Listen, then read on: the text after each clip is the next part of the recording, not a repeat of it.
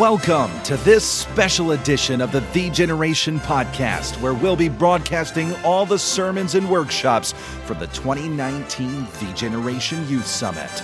I'm Bobby Bosler, and the sermon you're about to hear is preached by Dr. Jim Van Gelderen on Thursday night, October 17th, 2019, at the Generation Youth Summit. After a day of exciting competition on the field and very challenging preaching at the pulpit, God was working in many hearts, and Dr. Jim here in this evening service was really presenting to us to what life is all about. You know, we can succeed in a lot of things, but until we've succeeded at seeking the face of God, we have not succeeded in anything that matters. So listen and let your soul be stirred with a challenge to seek God's face continually.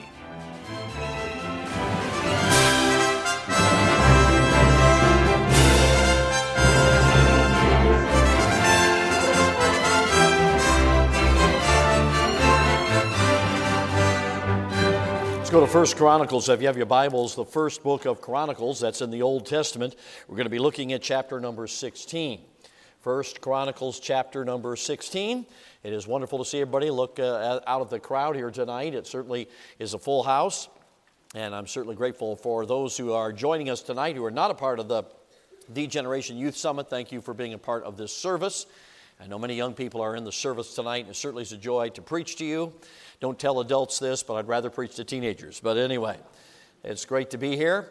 And I'm just curious, I'd just be interested if I could do this, because I'd like to say a word after I do this. I'd like all the young men and young ladies who've traveled on one of the Minutemen evangelistic teams, Cola Clash, the War of Special Forces, either as a captain or a co-captain, for at least a couple of weeks. I'd like each of you to stand. Would you do that just for a moment?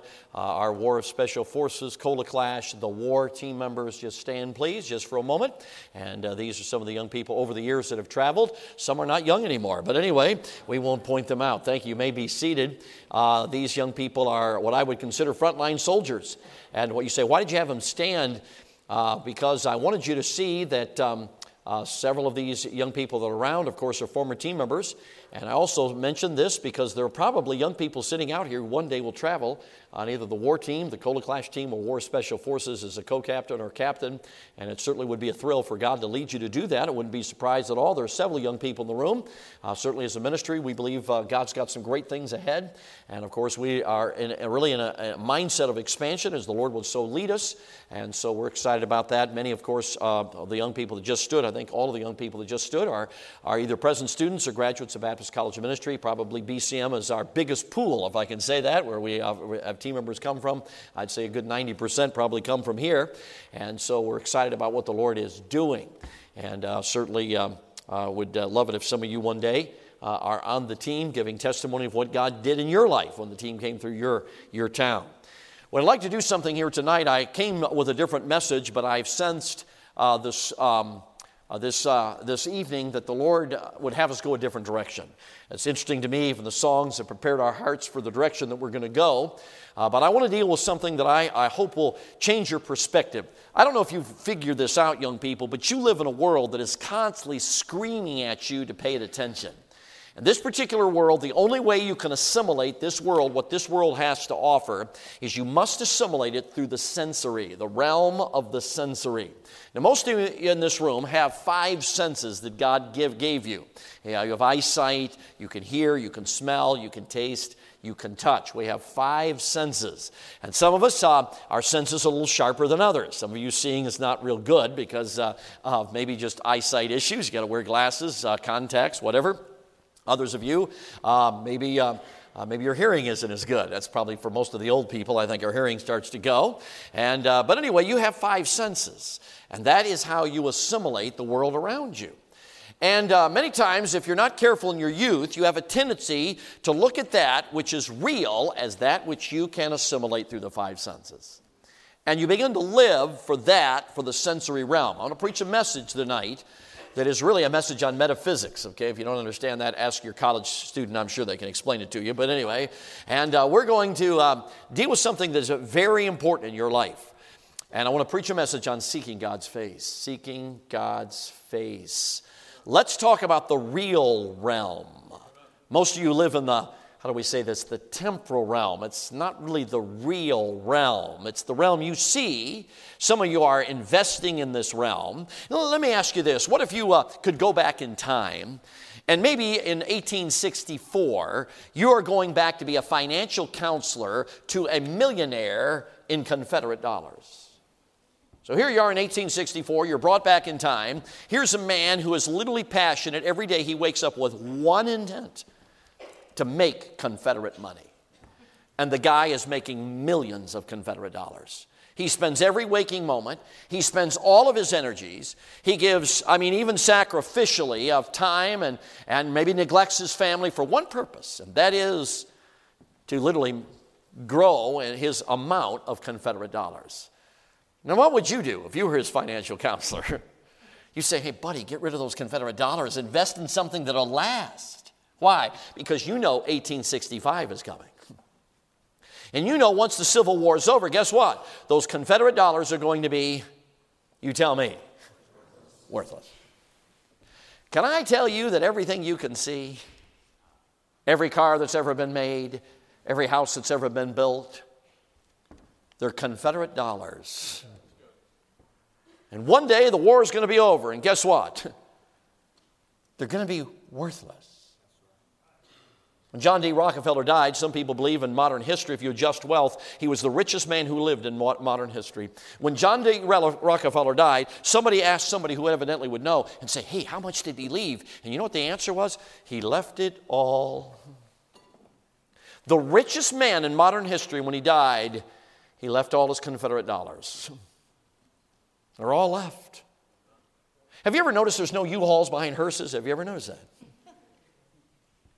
I guarantee you this, I don't care who you are, you mark my words, when you die, everything you can see, you are leaving it. You won't take any of it with you. So why would you live for Confederate dollars? Let me ask you that. Why would you? I want to say that to Bill Gates. Why are you living for Confederate dollars? Michael Jordan, why are you living for Confederate dollars? Because when you die, Bill Gates is not going to take any with him. Michael Jordan will not take any of his money with him. None. Tom Brady's not taking any of his money with him. None. Kind of foolish to live for Confederate dollars. What do you think? Back when I was a teenager, I was confronted with the choice of living for that which is going to be eternal or living for that which is temporal. And every teenager makes the choice, what are you going to live for? Will you live for that which you can see, or will you live for that which you cannot see? And although I certainly not lived it perfectly, I will say in my teenage years I made a decision. I'm living for that which I cannot see. I'm going to live for the realm that is invisible.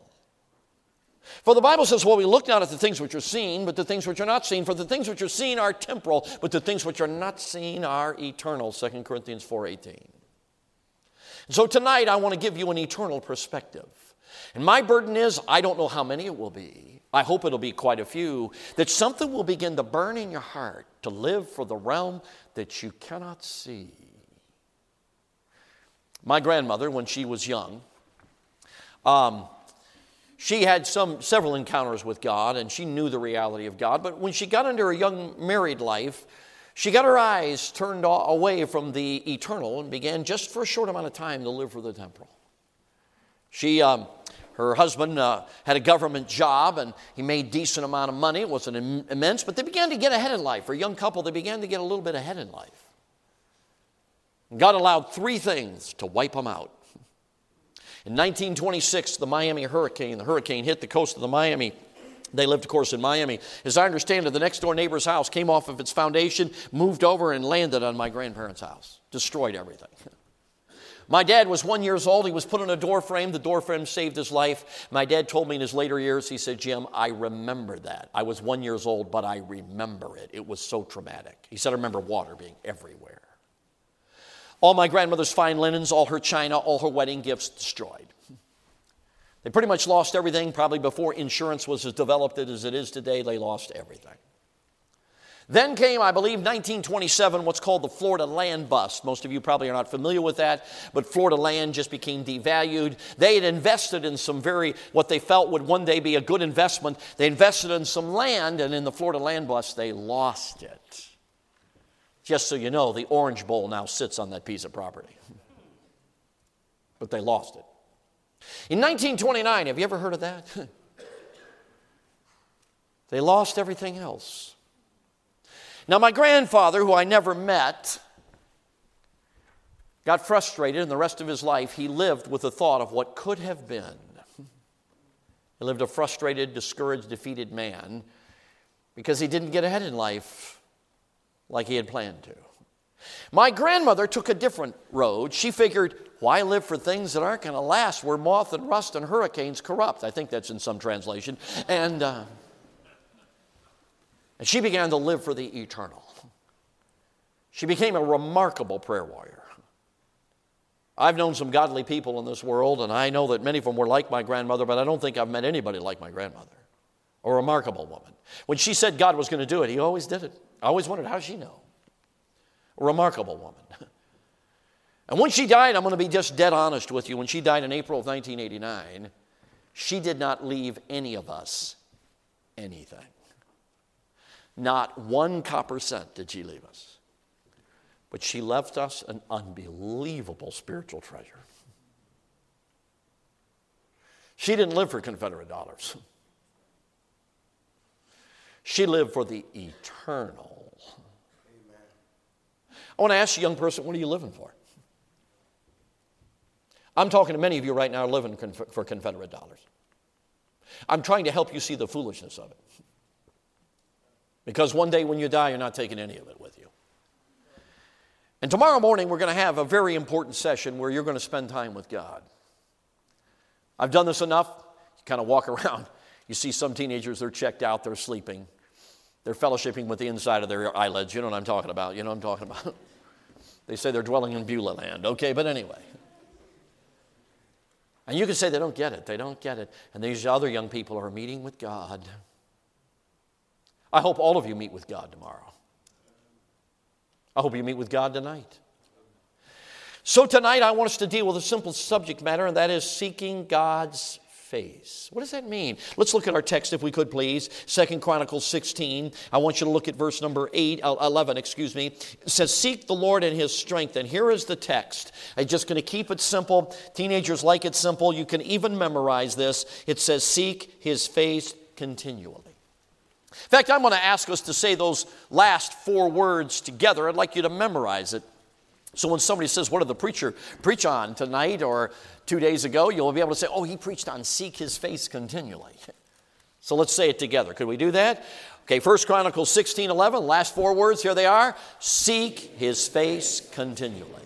Now, isn't it interesting that God tells us to do something all the time? Now, I think we all know that anything in the Bible where God tells us to do it, it's important, wouldn't you think it? It's interesting in the fact in Matthew chapter 5, God says if you do and teach the least commandments, you're going to be great in the kingdom of heaven. So even what we might consider to be least commandments are important, but I think it's important to understand whatever God's asking us to do all the time must be pretty important. What do you think? Pray without, rejoice, in everything give thanks. Those commands seem to me to be really, really important. Because God's saying do them all the time. So seek his face continually must be really important. So I got a question for you. How do you seek his face? Because if you don't know how to seek his face, good chance is you won't do it continually. So tonight I'd just like us to investigate those simple words. Seek his face continually. Now the idea here of seeking his face, there's many different things we can talk about, but let's first of all discuss God's face. What in the world is that talking about? Because in the Old Testament, there is imagery used about God's face. How about this verse? Cause thy face to shine upon us. What does that mean? How about this one? Your iniquities have separated between you and your God, and your sins have hid his face from you. So what in the world is the Bible talking about when it talks about God's face? Because isn't it somewhere in the Bible where it says no man has seen God at any time? So what is this talking about? Seek his face. Well, obviously, one of the problems we have in 2019 is technology. Back in the olden days, it was a little different. Now, I'm usually with my family, at least my wife. My girls are now in college here, but they traveled with us for years. But occasionally I'd be away from them, and most of the time I would just make telephone calls because I'm a baby boomer. But, I know you can Skype and you can FaceTime and all that kind of stuff. I still haven't figured out how to do that. The old way worked fine for me. Okay, but anyway, if I were to Skype or FaceTime, and I were to see my wife's face or my daughter's faces, there is still no substitute for being in their actual presence. You know, when I'm away for a week, somebody picks me up at the airport, drops me off at the driveway, and I come in, my wife comes out, and I give her a big hug and a kiss. There's no substitute for that than talking over Skype. See, I can be Skyping my wife, and I can kiss my phone, but I'm telling you, kissing my wife in real time is a whole lot better. I'm telling you that. I can FaceTime my wife on a computer, but I'd rather hug my wife than that computer. See, there is no substitute for the presence of somebody. So what's the Bible talking about when it says, seek my face? Well, it's just talking about this. It is seeking the manifestation of the presence of God. Now, I want to ask you a question. Is God here tonight? Is God here tonight? If you ever come to Baptist College of Ministry and you go to Bible doctrines, they will teach you, part of it will be the doctrine of God, and one of it is the characteristics of God is His omnipresence. And that simply means that everywhere that man can be, thou God art present there, as the songwriter well put. So we know God's here tonight, but here's the point. In this room right now, in this very room, for many of you, and I don't know how many, God is theologically present, but you are not sensing the manifestation of His presence. God could well be 1,000,000 miles away. There's others of you in this room that not only know that God is here because the Bible says He is, you know He's here because He's manifested His presence to you. See, what I want you to understand, when the Bible says seek my face, what it is talking about is seeking the manifestation of the presence of God. About a year or so ago, I was counseling somebody. They may be in the room, I don't know, but I was counseling them, and we were talking about some serious problems that they were encountering. And I remember asking this question. I said, have you ever met with God? Have you ever experienced the presence of God? Do you know what I'm talking about? They smiled real big, and they said, yes, I do. I said, when God shows up in your life, the problems that we're discussing right now, how do they seem? He said, well, they seem really insignificant.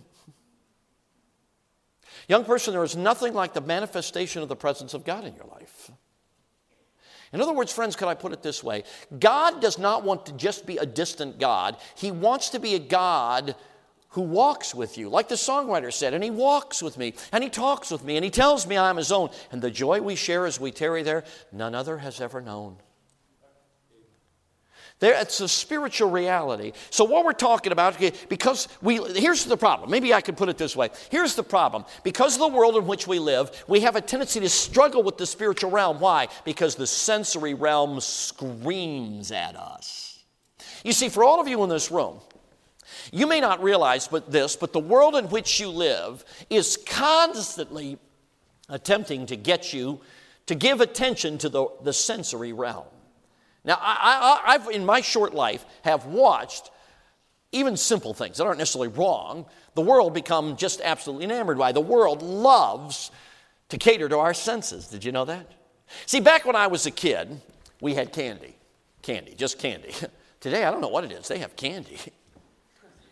Back when I was a kid, you'd go down to the store and you'd buy wax lips. How many old people remember wax lips? Boy, they do, wax lips. And then when you were done with the wax lips, you were supposed to chew them like bubble gum. But you know what wax lips taste like? Wax. Which basically means they taste like nothing. Have you ever noticed they're not on sale anymore? I think the company went belly up. You know, now they have bubble gum have you ever noticed some of these flavors? I'm thinking, wow, and we missed out. All we had was spearmint and peppermint. That was it. And juicy fruit. Yeah, we had that one too.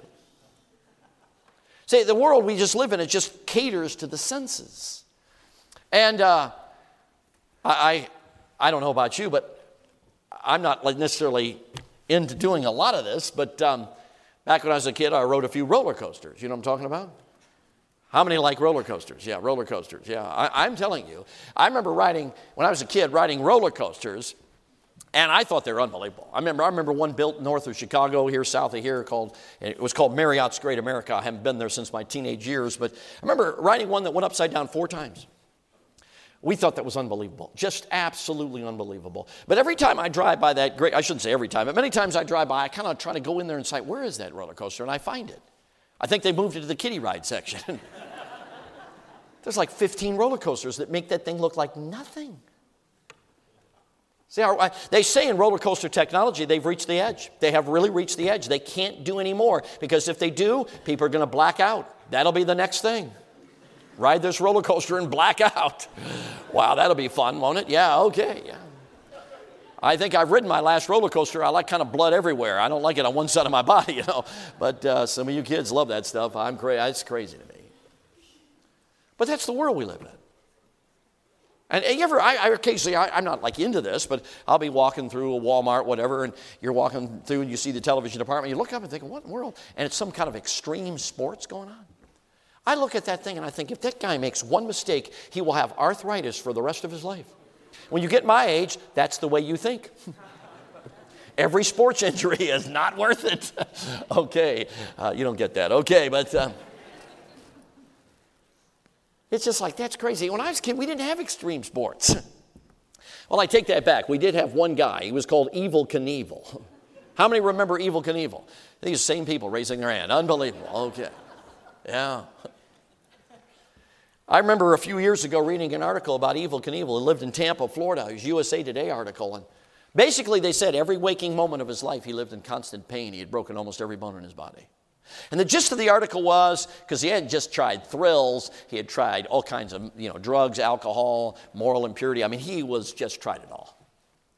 And basically the gist of the article was, Evel Knievel has still not found what he's looking for. And I'm going to tell you why. Because he was looking in the wrong place. He was looking in the realm of the sensory. Some of you have seen me when I played the clip of Tom Brady. Of course, he had won 3 Super Bowls at the time. That was a long time ago. But anyway, he'd won 3 Super Bowls at the time. And the interview, they asked him, hey, Tom, how does it feel, man? The money, winning the Super Bowl, 3 Super Bowls. And the consternation came over his face. Some of you have seen the video. He said, there's got to be something more. 3 Super Bowls, and he's saying there's got to be something more? So the guy says, well, what do you think it is? He says, I wish I knew. Listen, friends, I'm looking out here. No offense, kids, but I'm not seeing anybody who's looking like an NFL quarterback. I don't think that's where you're going. And if 3 Super Bowls aren't going to cut it, what is? Well, here's the point. Tom Brady was looking in the wrong spot. He's got 6 now, I think. He might get another one. I don't know. Keeps deflating the footballs, he'll for sure get another one. But anyway, the point is,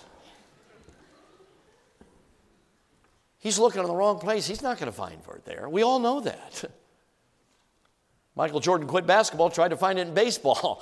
Came back to basketball, didn't find it there either. My point, friends, is simply this. We live in a world that has gone haywire for the sensory. They're trying to find fulfillment, satisfaction in a world that caters to their 5 senses. And that's where video games will get you. That's where media gets you. It's all designed to get the senses going. I'm not saying all of it's wrong, media, etc. Obviously, a lot of it is. We talked about this afternoon. But the point I'm making is simply this. The world, if you're not careful, is going to distract you and try to communicate to you in the realm of the sensory. But that is where you will never find fulfillment, in the sensory. The Bible says, seek His face continually. You know what that means, friends? It means you're seeking the manifestation of the presence of God. I'm talking to some of you know what I'm talking about. In some of our War Special Forces prayer meetings, and even this past tour, and I think some of you in the room would admit it, we've had prayer meetings where God showed up. And anybody in that room will tell you, God was there. You say, how do you know that? I don't know, it's a spiritual reality. Well, I knew He was there. It was unmistakable. It was a spiritual reality. I remember about 4 years ago sitting down at the lunch tables here at Baptist College of Ministry, and I think the 2 young ladies are in the room. I've given this illustration before, but a couple of young ladies were there. One, I think, was a freshman at the time, one a sophomore. And I remember they looked at me and said, oh, Dr. Jim, we're so glad you sat here. We want to tell you what happened last night. I said, well, tell me what happened. So we started having our room devotions at 10:30. There were 3 of us in the room, and we started having our devotions at 10:30, and we were all burdened because we all had family members that are away from God. We started having a prayer meeting. The best way I remember is they described it, they said, we began to pray, and I don't know how to explain this, but we prayed 3 hours till 1:30 in the morning. And I remember one of the young ladies looked at me and said, Dr. Jim, The reality of God in that room was so real, I felt like if I'd opened my eyes, I would have seen him. Now, you hear me, young person, they wouldn't have seen him. I don't believe so. Why? Because it was a spiritual reality. It was in the realm of the realm you cannot see. But the Bible says this in John 4:24. God is a spirit, and they that worship him, hang out now, must worship him in, help me out now, in spirit and in truth. I want to ask you a question, friend. You ever met with God? You ever been having your prayer time, open your Bible, and all of a sudden you knew God was there? Now, the Bible tells us God's not a respecter of persons. He's just saying, if you seek my face continually. Now, there's a couple of things. So we're talking about a spiritual reality. Like I mentioned a moment ago, it's like another songwriter said, and he walks with me and talks with me. You ask me how I know he lives. He lives, anybody know? Within my heart. There was an understanding of the reality of the presence of God in your life. Some of you have been to summer camp or even War Special Forces, and there's been a move of God. You knew God was there, and we kind of look at that as a mountaintop. May I tell you, that is not just a mountaintop that what God wants to do every few years. That is the way God wants you to live. He wants you to live with the reality of the presence of God in your life. The Bible says to seek his face how often? All the time. Deuteronomy 4:29, but if from thence thou shalt seek the Lord thy God, thou shalt find him. If you seek for him with all your heart and with all your soul. Isaiah 41 verse 17, when the poor and needy seek water and there is none, and their tongue faileth for thirst, I the Lord will hear them. I the God of Israel will not forsake them. Isaiah 44 and verse 3, I will pour water on him who is thirsty. Jeremiah 29 verse 13, and you shall seek for me and find me when you search for me with all your heart. God is not a respecter of persons. I'm telling you, there could be a 13-year-old teenager in this room, and God lights a fire in your heart. Say, I want to know God. I want God in my life. God's not a respecter of persons. He'll meet with you. Doesn't matter if you come from a broken home. Doesn't matter if you have a father who walked out of your life. Doesn't matter, my friend, what your issues are. If you have a hunger for God, he'll show up in your life. Amen. In fact, he's the father of the fatherless. He's promised to do that in your life. But the issue is this. You've got to want him. It's that simple. You've got to want him. I think as you go through the book of Psalms, you say, well, preacher, where do you find this illustrated in the Bible? As I mentioned, I believe it's in the book of Psalms. How about Psalm 42? The psalmist says here, as the hart panteth after the water brook, so my soul thirsteth after thee, O God. My soul thirsteth for God, for the living God. That sound like what's going on in your heart? How about Psalm 63 verses 1 and 2? O God, thou art my God, early will I seek thee. My soul thirsteth for thee, my flesh longeth for thee, in a dry and thirsty land where no water is, to see thy power and thy glory, so have I seen thee in the sanctuary. Verse number 8, my soul followeth hard after God. Psalm 84, my heart and my flesh crieth out for the living God. My friend, that's the psalmist is trying to help us understand what it means to seek his face. Now, why do we live in a world where most Christians don't do this, or at least in our country? I realize that overseas it's a different story. But why is it here in our own country, why is it that we have so few young people, so few adults for that matter, that can characterize their life by seeking God's face continually?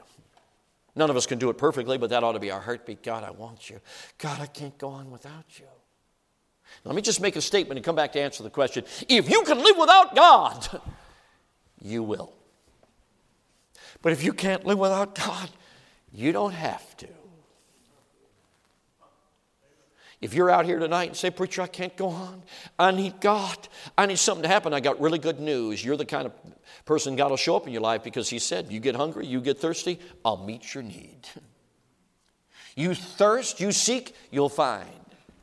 Now here's what I've learned.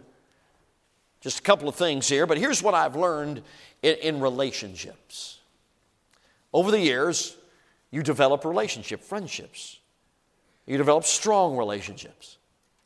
In every single case, and of course it starts with your spouse, which ought to be the ultimately close relationship, and then obviously there are other relationships that are strong as well. But in each relationship I've ever developed that had any kind of strength to it all, there was one commonality. Time.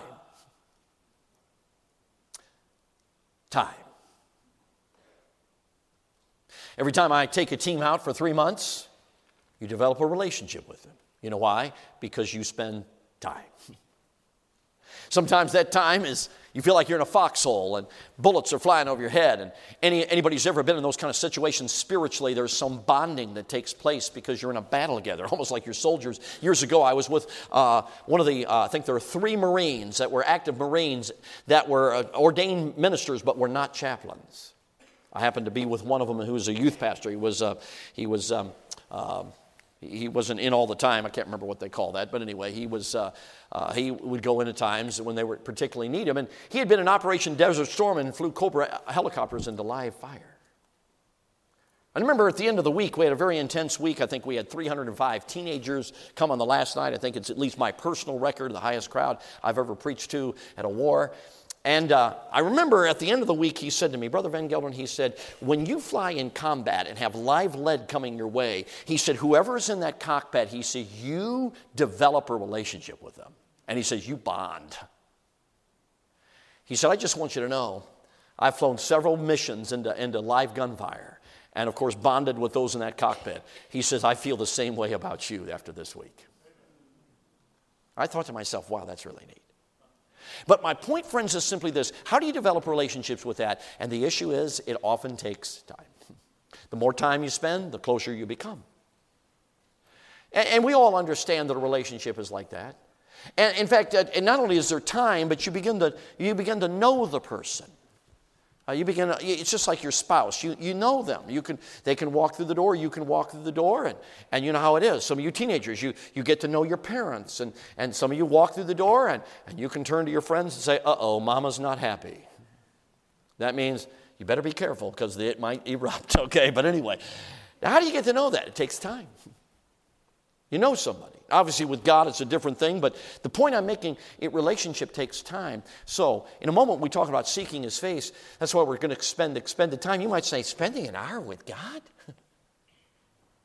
I'm telling you, friend, if you're going to seek God's face and develop a relationship with God, it's going to take time. I guarantee you there are no shortcuts. None at all. If you're going to be a 5-minute-a-day Christian, I can guarantee you will not have a close relationship with God. He'll still be your God. He'll take care of you. But you will not have the relationship somebody has who spends extended time with God. We're not talking about earning anything. It's just the fact of life. So certainly time is an issue that hinders with the lack of it. But there's something else, and that is what that verse is I quoted out of the book of Isaiah. Your iniquities have separated between you and your God, and your sins have hid His face from you. The reason some of you in this room, God's a million miles away, is because you have not dealt with your sin. You haven't dealt with your sin. I'm going to simply say this, young person, we all got issues. We're all growing. But if you have sin issues like we talked about this afternoon, maybe you have viewing issues and have other issues, or maybe you've been sneaking stuff behind your parents' back, or maybe you've been cheating in your home school or cheating in your Christian school. And by the way, I hate to tell you this, Christian kids cheat. You know, if I were to say public school kids cheat, everybody'd say, oh, yeah, public school kids cheat. We know that. They got cell phones. They're looking up their answer on Google. Yeah, we know public school kids cheat. And I probably talk to some public school kids who cheat.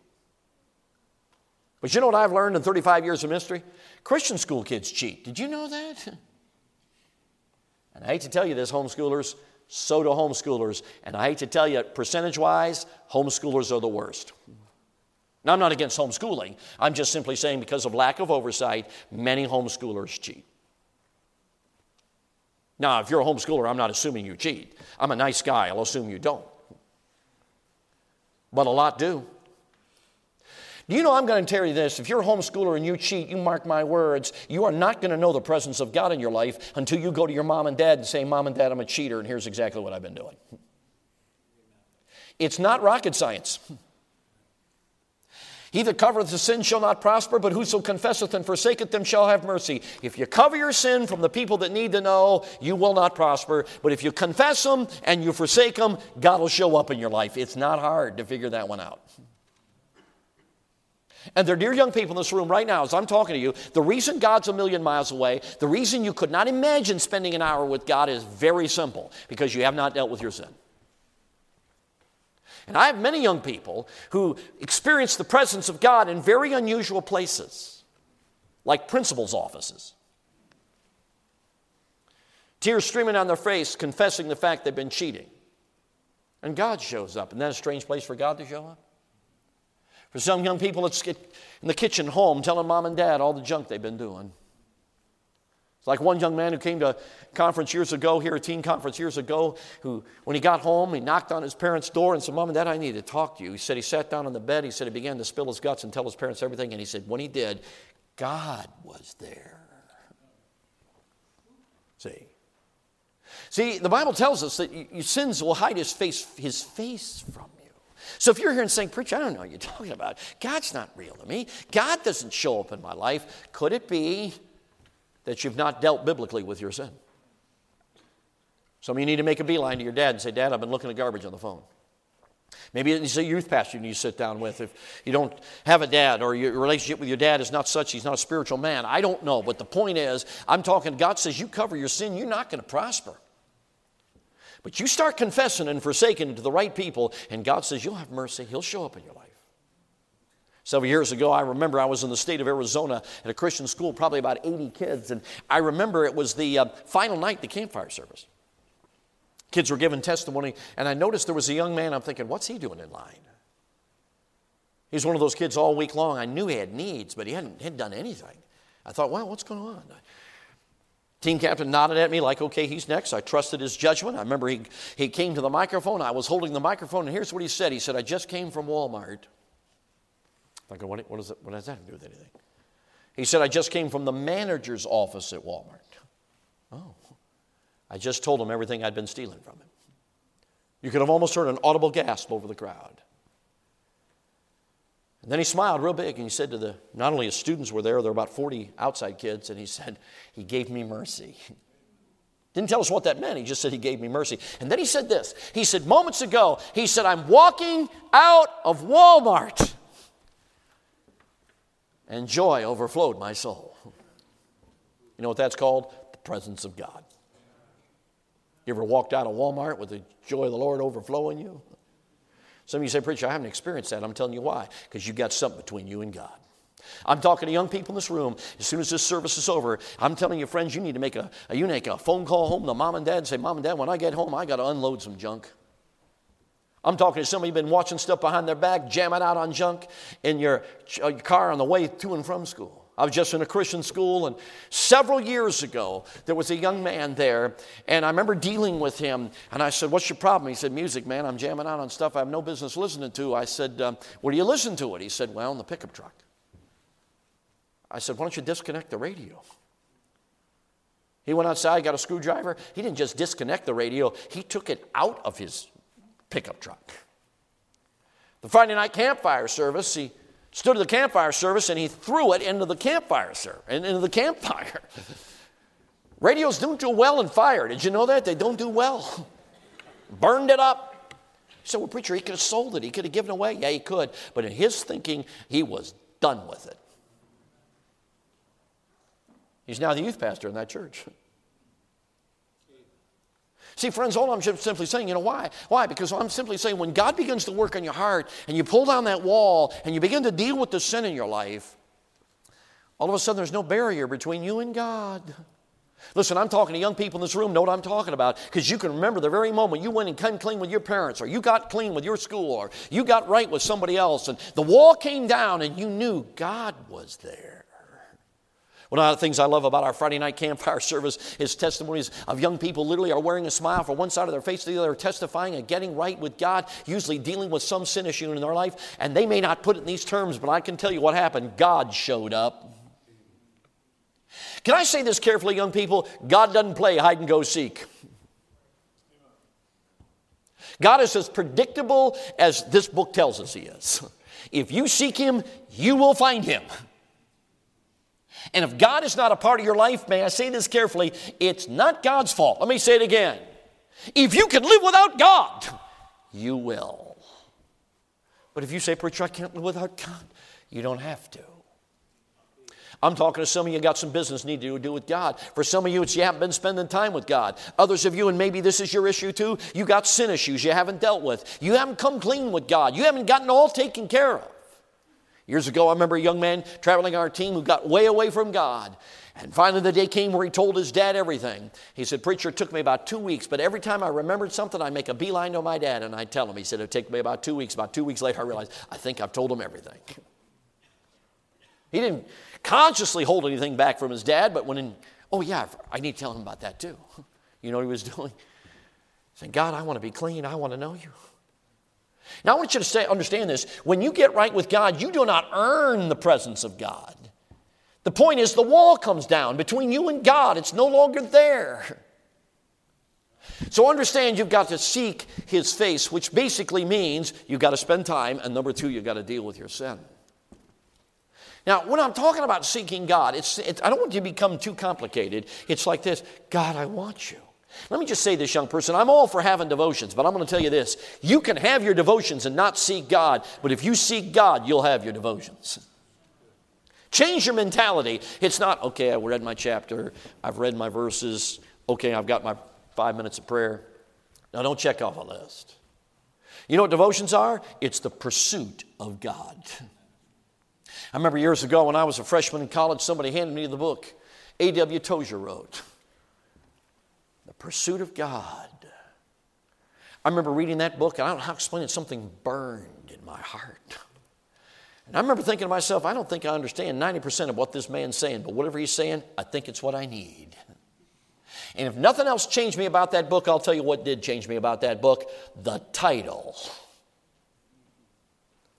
was The Pursuit of God. I remember at the college, no offense to the college I went to, thank the Lord there were exceptions, but I remember looking around and most of the students, I thought, they're not pursuing God.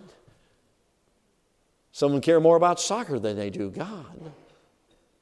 They care more about other things than they do God. I was looking for people who were pursuing God. Thank the Lord I did find some. The pursuit of God, friend. It's the ultimate pursuit. It's the lifelong pursuit. I've certainly not lived it perfectly by any stretch of the imagination, but I will tell you this, it is a worthy pursuit, and you make the choice often in your youth. God, I want you more than anything. God, I can't go on without you. God, I need you. You read your Bible. Why? You're trying to find God. You spend time in prayer because I want to find God. I remember years ago talking to one of our students. I believe the student is in the room, graduate now. I said, "You're different. What's different about you?" And I remember the student looked at me and said, "I was dissatisfied where I was going. I saw everybody spend an hour with God. I thought, if it kills me, I'm going to do it." She said, "I began to spend time with God, and I don't know, fourth, fifth, sixth day, was somewhere in there." She said, "I was having my time with God, and all of a sudden I realized He was there." You say, "Preacher, I don't know what you're talking about." Well, it's just like this. Seek God, and you'll find out what I'm talking about. I'm talking to Christians in this room. It's been a long time since you've met with God. We can watch our television. We can be enamored with our media. We can watch our Fox News and be a good politically whatever. We can do all that kind of stuff. But I'm telling you, friends, that's no substitute for meeting with God. In fact, many times it grieves the Holy Spirit because it's taking time that we ought to be spending seeking God. I'm not against sports, but if you're not meeting with God and you're watching hours of baseball or football or whatever, your problem is priority. The greatest thing you could ever do, young person, is to meet with God. I mean, get alone with God. Some of you preacher boys in this class, in this college, I'm begging you, get alone with God. Because I'm going to tell you right now, that piece of paper on your wall is not going to make you a preacher, but God will. You meet with God while you're a student here. You get alone with God and say, "God, I can't do this without you." One of the great advantages I had when I went to college was this. My parents were older, and they were not healthy. I knew my parents weren't going to live very long. And I knew this. My mom knew God. I knew my mom knew God. My dad knew God. I knew he knew God. And of course, as I mentioned, my grandmother knew God. But I realized they're not going to be around very long. My mom and grandmother died when I was in my 20s. My dad died when I was in my 30s. And you know what I had to learn? I can't depend on mom and dad and grandma anymore to meet with God. I got to meet with God. I'm telling a young person, you need to meet with God. You can be 12 years old, meet with God. Did you know that? You can be 16 years old, meet with God. In fact, if you're 16 and never met with God, you're too late. Now, don't get me wrong, meet with God, but realize you're behind. I'm telling you, friend, this generation can change the world. One of the things I love about the millennials and the Generation Z group is they crave authenticity. And I'm going to tell you, friend, why don't you be an authentic Christian who walks with Jesus, who knows the reality of His presence in their life. So number one, you have to understand you have to seek God. You got to spend time with God. You got to deal with sin issues in your life that grieve Him. And you got to deal with them biblically and thoroughly. If you're cheating, sometimes people say, well, I cheated. God, please forgive me. Yeah, please forgive me, and then make a beeline to the person you cheated and tell that teacher you cheated in their class. That's what we're talking about. Because you've been covering your sin. You can confess it to God, but you're still covering your sin if you hadn't gotten right with the person you sinned against. You sin behind your parents' back, you're not going to be right with God till you come clean with mom and dad. Some of you have some stuff. You've been sneaking stuff, stealing stuff, who knows, watching stuff they don't want you to watch. You need to sit down with mom and dad and come clean. But that brings me to one final point. Well, this will conclude. It won't take long to preach this last point. When you seek God's face continually, there's something that is very important besides the quest, and that is this: expectation. Expectation. You say, preacher, what are you talking about? If you seek God and do not expect Him to show up, that's called unbelief. The very search of God infers the fact you're expecting Him to be found. So here's what I believe the attitude is, if I could put it this way: God, I need you. God, I'm looking for you in your word. God, I'm spending time with you. God, I need you. God, I can't go on without you. And God, I'm expecting you to show up in my life. And I'm telling you, young person, He will. You say, how do you know that? Because He said He would. As I mentioned, I've lived in imperfectly, but there are certain times I know God showed up in my life. Any man or woman who has ever walked with God knows there's times where God unusually has met your need. He's met you. Sometimes in your darkest moment, He meets you. Sometimes as you walk by a casket looking at some of the dearest people on planet Earth that are now gone, He shows up. It's amazing the times God shows up in your life. But He only shows up, why? Because you can't live without Him. I'm telling you right now, you spend more time on video games, don't be shocked if God doesn't show up in your life. If you spend more time on social media, don't be shocked if God doesn't show up in your life. You spend more time, I'm talking not necessarily wrong media, but on media, don't be shocked if God doesn't show up in your life. But I'm telling you, friend, if the number one priority in your life, God, I got to find God. I got to go God. You know what I made a decision was? You know what? I want to die well. And I figure the way to die well is to know God. Teenager, make a decision you want to die well. I will tell you, friend, you've got to expect Him to show up. It's seeking, it's hungering for God.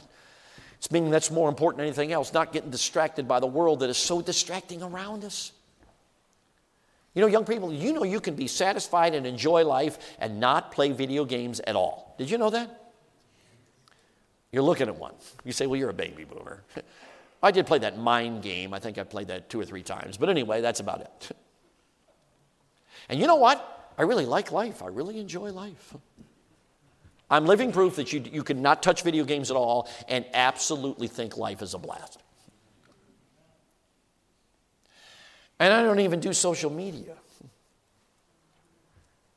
You know, the point is, friends, and I enjoy life. I have a great time. I'm not saying these things are all wrong. I'm saying many times video games are because they waste time. It's living in a world that doesn't even exist. That kind of sounds kind of dumb. I kind of like to live in the world that does exist.